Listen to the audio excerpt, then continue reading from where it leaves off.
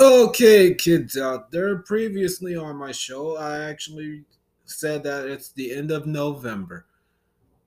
It is a month and a day before the end of 2022.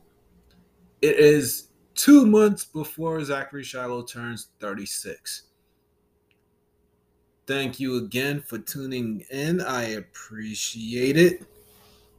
In this episode, I would like to do a prayer. God grant me the serenity to accept the things I cannot change, courage to change the things I can't, and wisdom to know the difference.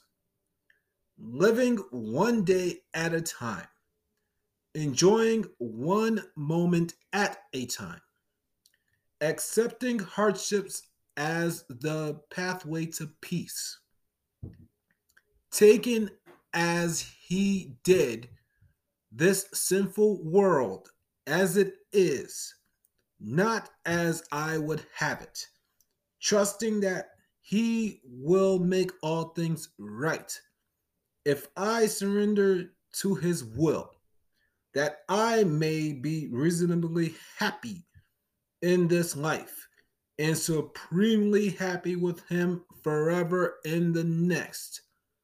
Amen. All right, kids out there, in the next episode, I will explain why I did that prayer.